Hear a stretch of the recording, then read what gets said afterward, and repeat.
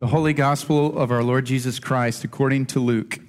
Glory to you, Lord Christ. And a ruler asked him, "Good teacher, what must I do to inherit eternal life?" And Jesus said to him, "Why do you call me good? No one is good except God alone. You know the commandments. Do not commit adultery, do not murder, do not steal, do not bear false witness, honor your father and mother." And he said, "All these I have kept from my youth." And when Jesus heard this, he said to him, "One thing you still lack. Sell all that you have and distribute to the poor, and you will have treasure in heaven. And come, follow me." But when he heard these things, he became very sad, for he was extremely rich.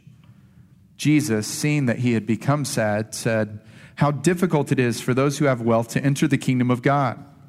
For it is easier for a camel to go through the eye of a needle than for a rich person to enter the kingdom of God." The gospel of the Lord. Praise be to you, Lord Christ.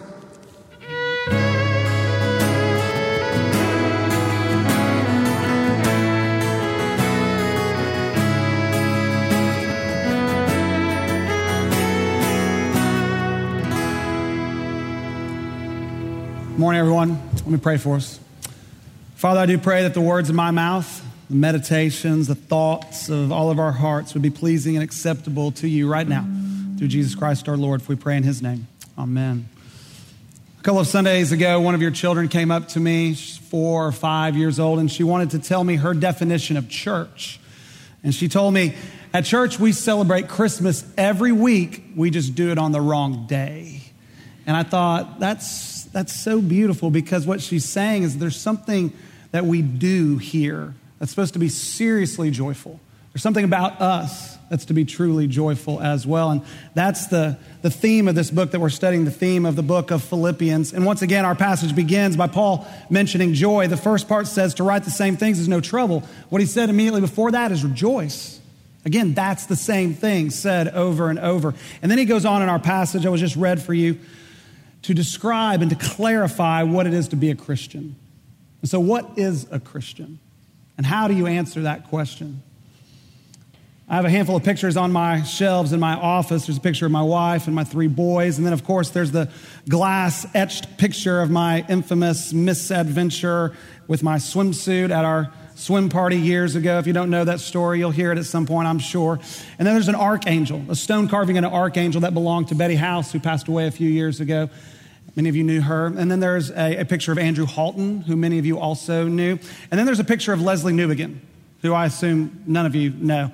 He was a pastor turned missionary, turned theologian. He wrote this book called The Household of God, and it was significantly influential for me. In this book, he asks, how is someone made incorporate into Christ? Which is a very sort of nerdy and British way of asking, what is a Christian? And then he gives 3 answers in 3 consecutive chapters in this book. He gives the Protestant answer, the Catholic answer, and the charismatic answer. The Protestant answer, he says, is a Christian is someone who believes the good news of Jesus after having the word of God preached to them. It's the Protestant answer. And then he says a Christian is someone who has been baptized and continues in the covenant that he is or she has been brought into, especially through receiving the body and blood of Christ at the Eucharist. That's the Catholic answer. And then he says a Christian is someone whose heart has been changed by the Holy Spirit, who lives and dwells within them and is at work in their life and in their heart. That's the charismatic answer. And then he says, who's right? And then his answer is yes. Because of what Paul says here. In verse 9, Paul speaks about being found in Christ. Everything that Newbegin says is predicated upon that. This is his answer. This is his definition of what it is to be a Christian. He speaks of being found in Christ. So what does it mean to be found in Christ? And what is the connection of joy to that?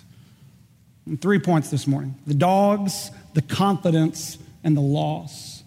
First of all, the dogs. 3 times in verse 2, Paul says, watch out, or look out, beware. And if someone's going to speak that emphatically and warning us, we should probably pay attention. He says, look out for the dogs, look out for the evildoers, look out for the mutilators, which sounds kind of creepy, but that's the word he uses. Look out for the mutilators. These are not 3 different groups. It's one group that he describes in 3 different ways. And I've told you that pretty much everything's fine with this church. There's no major theological errors at work. There's no major moral controversy or issues that he's dealing with. But he's concerned that there's a group that has been going around to other churches, infiltrating them. And he's afraid that he might show up there in Philippi and begin to disrupt them as they have disrupted others. And he calls them dogs because they were made up of a group of Jewish Christians. And they were insisting that in order to fully become a Christian, you had to fully embrace the Jewish life and culture and all of their Old Testament religious practices, everything written and prescribed in the Mosaic Law. And if you didn't, you were still unclean.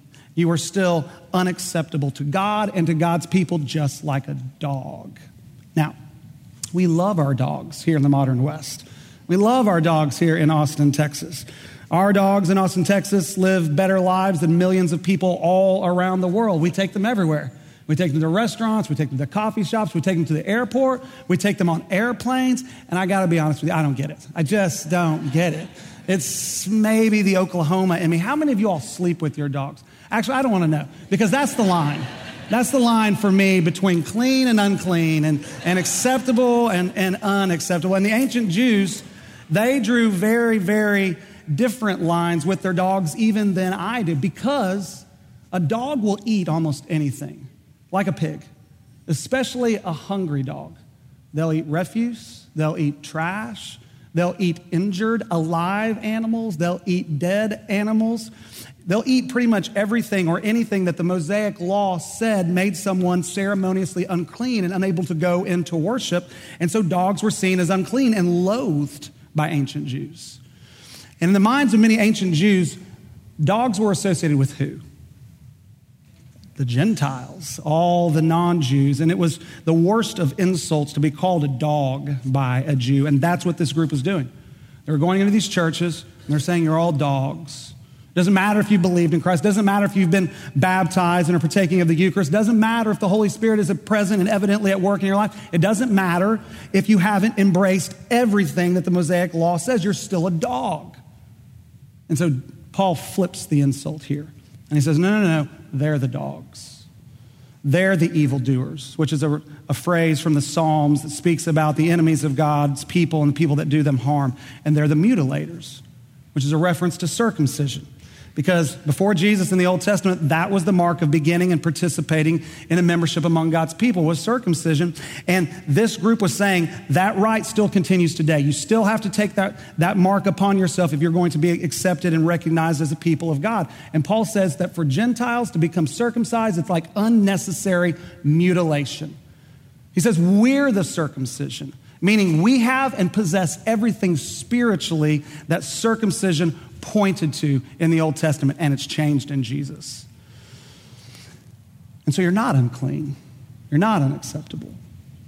And before I go on, ask yourself this one question: who's unacceptable to you? And what group of people do you look at and you think, unclean? And think hard and think honestly. Who do you treat this way? Someone, and why? Secondly, the confidence. 3 times in verses 3 through 4, Paul says that this group of Jewish Christians and their emphasis upon Jewish ceremonies, dietary restrictions, the rite of circumcision, it's all putting confidence in the flesh. Do you see that phrase? It's very important. 3 different times. Putting confidence in the flesh. And then he contrasts it with glorying in Christ. And to help explain this, I want to connect it to what I said last week about vainglory. Do you remember, if you were here, what I said about vainglory, what it is? Back in chapter 2, verse 3, Paul speaks about vainglory. There it's translated conceit in the ESV, but it's literally empty glory. That's what vanity is. Vanity or glory. I've told you so many times what glory is, what real glory, which is what he speaks of here. Glory's weight, its importance, its significance, its weightiness, its beauty, its weightiness in beauty. And empty glory is that which seems important immediately right now. It seems significant. It seems of complete, total value, but eventually it's gone, maybe very quickly. It's there, it's vanished. It's ephemeral. It's vain. Vanity is an inordinate attachment to eventually empty things. Things that make you momentarily look important, significant, or worthy of praise, and you become obsessed with how people see you now. Maybe you remember my main illustration of vanity last week, which was Nate from Ted Lasso. I never used a Ted Lasso illustration until now. until last week, but now the floodgates are open.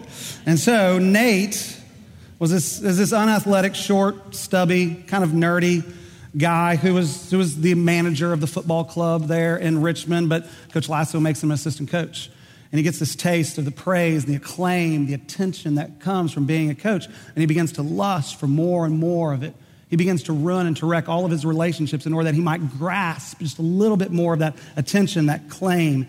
And in the second to last episode in season 2, he asked one of his coworkers to go and help him buy and pick out a new suit because he wants to look the part of being the boss, wants to look powerful and important and worthy of attention. And so this young lady does. And he chooses this black suit, and out he walks. And in this new black suit, he tries to kiss his coworker, even though she's the girlfriend of one of the coaches, one of his friends, one of his coworkers. And it's almost like this sacramental moment. The suit is all black tie, black pants, black shirt, black coat.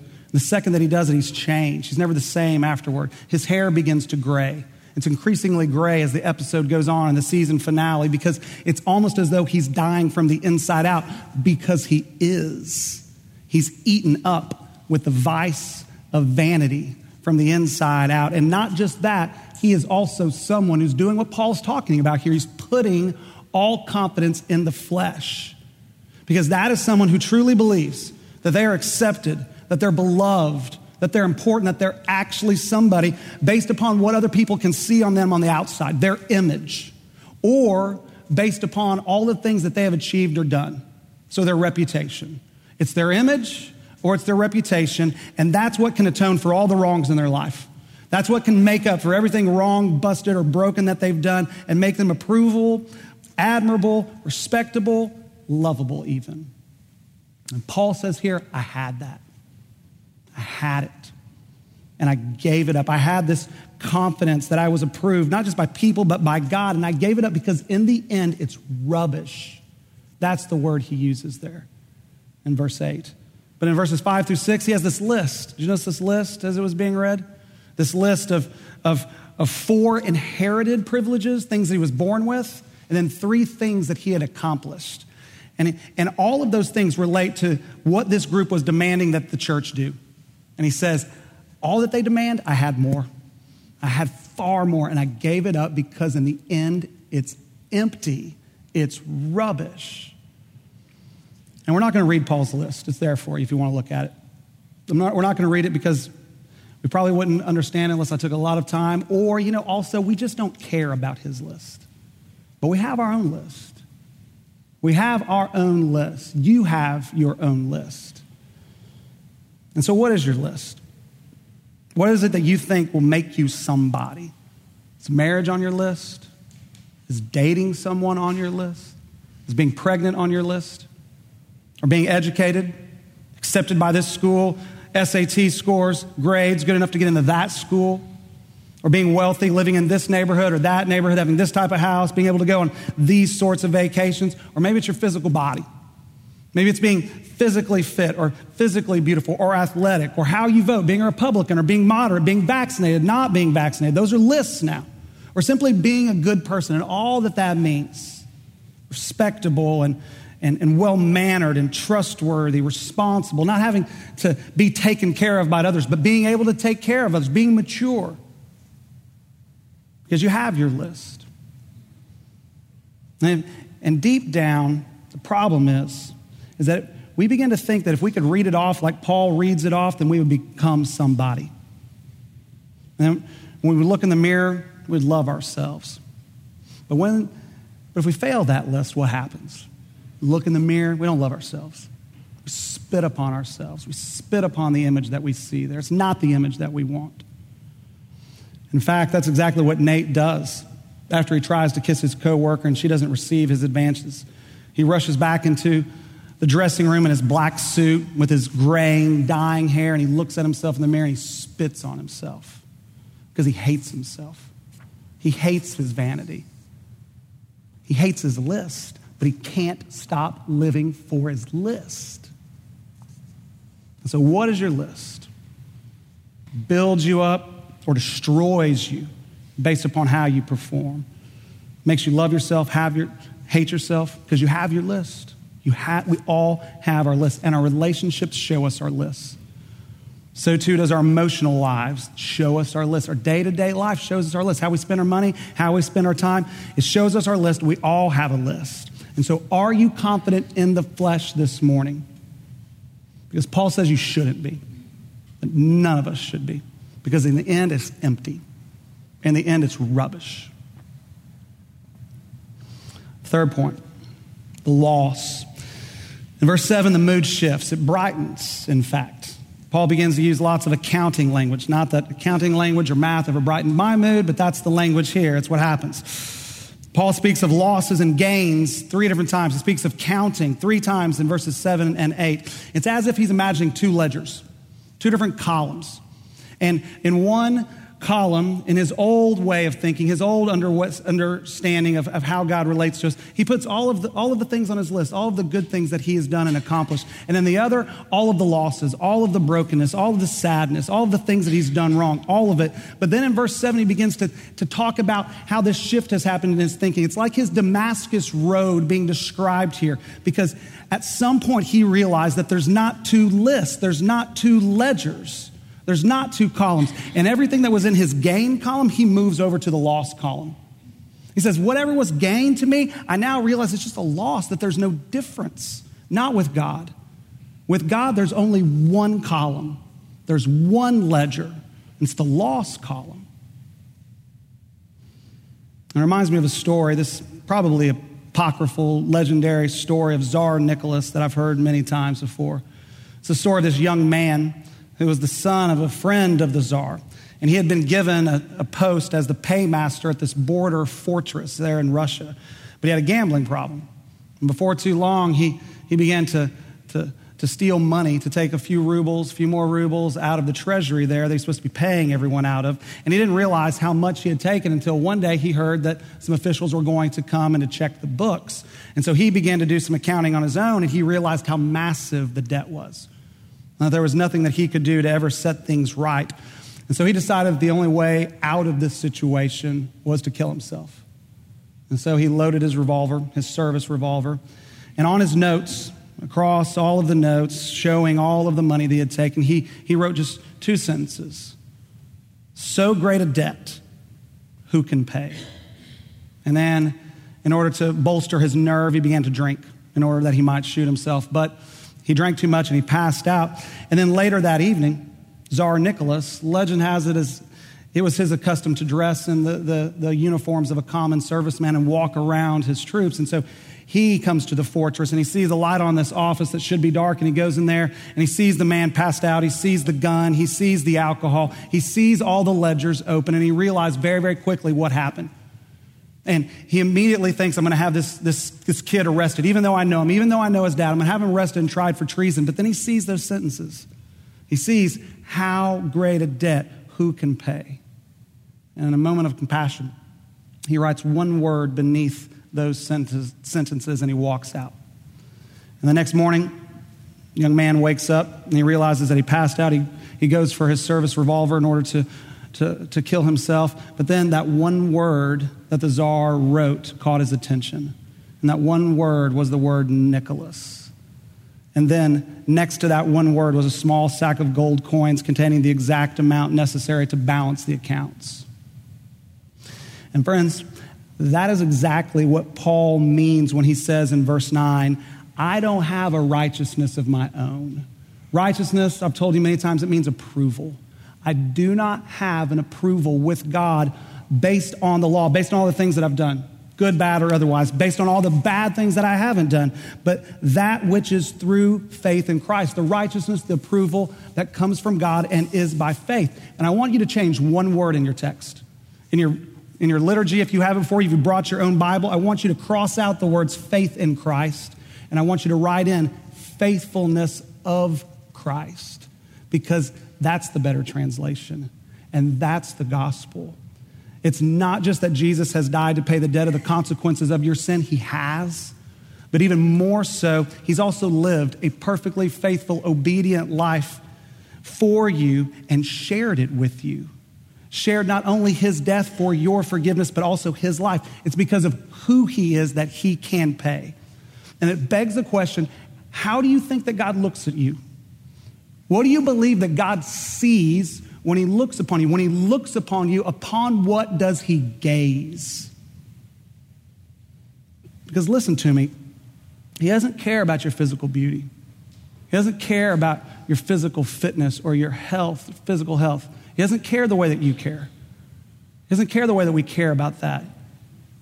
In our sin and our brokenness, we care too much. God doesn't care about that. He doesn't care about kids. He doesn't care about your performance in school.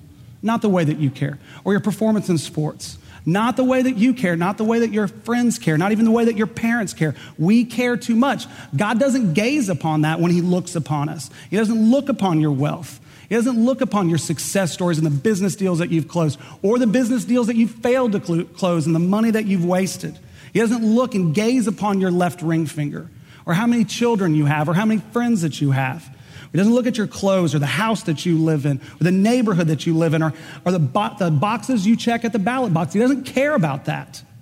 We care inordinately about that. He doesn't care like we care. He doesn't care about our ethnicity the way that we care or our nationality or our immigration status. He doesn't care like we care. We care too much. We care inordinately. We imbue all of those things with a moral significance that they simply do not possess. There's a line from a poem by W.H. Auden that I often think of. It's a poem entitled Ash Wednesday. And Auden wrote it after he had become a Christian and publicly acknowledged himself as such. And the literary critics, they skewered him. They skewered him and all of his work, primarily because of his Christianity. And in the third or fourth line of that poem called Ash Wednesday, he says, "Teach me to care and not to care. Teach me to care and not to care. Teach me to care about earthly things, but to care about earthly things the way that you do. And teach me not to care about them in the way that you don't care about them." Because we care too much.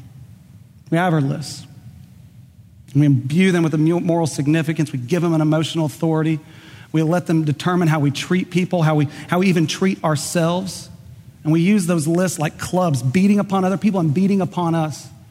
We look at ourselves in the mirror and we spit upon ourselves because we care about them in ways that God doesn't care. He doesn't look upon anything in your list when he looks upon you. Nothing.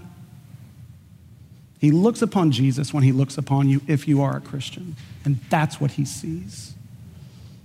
It's why he says in verse 9, found in him, hidden in him, covered in him, wrapped in him. As we sang earlier, washed in him. His death for me, his approval, his righteousness, his approval for me, both shared. His glory, his very, very real, infinite, eternal glory shared with us. That's why he says, did you notice Christ Jesus, my Lord? Paul never uses the personal pronoun like that anywhere else. These are incredibly important truths for him. Not the Lord, my Lord.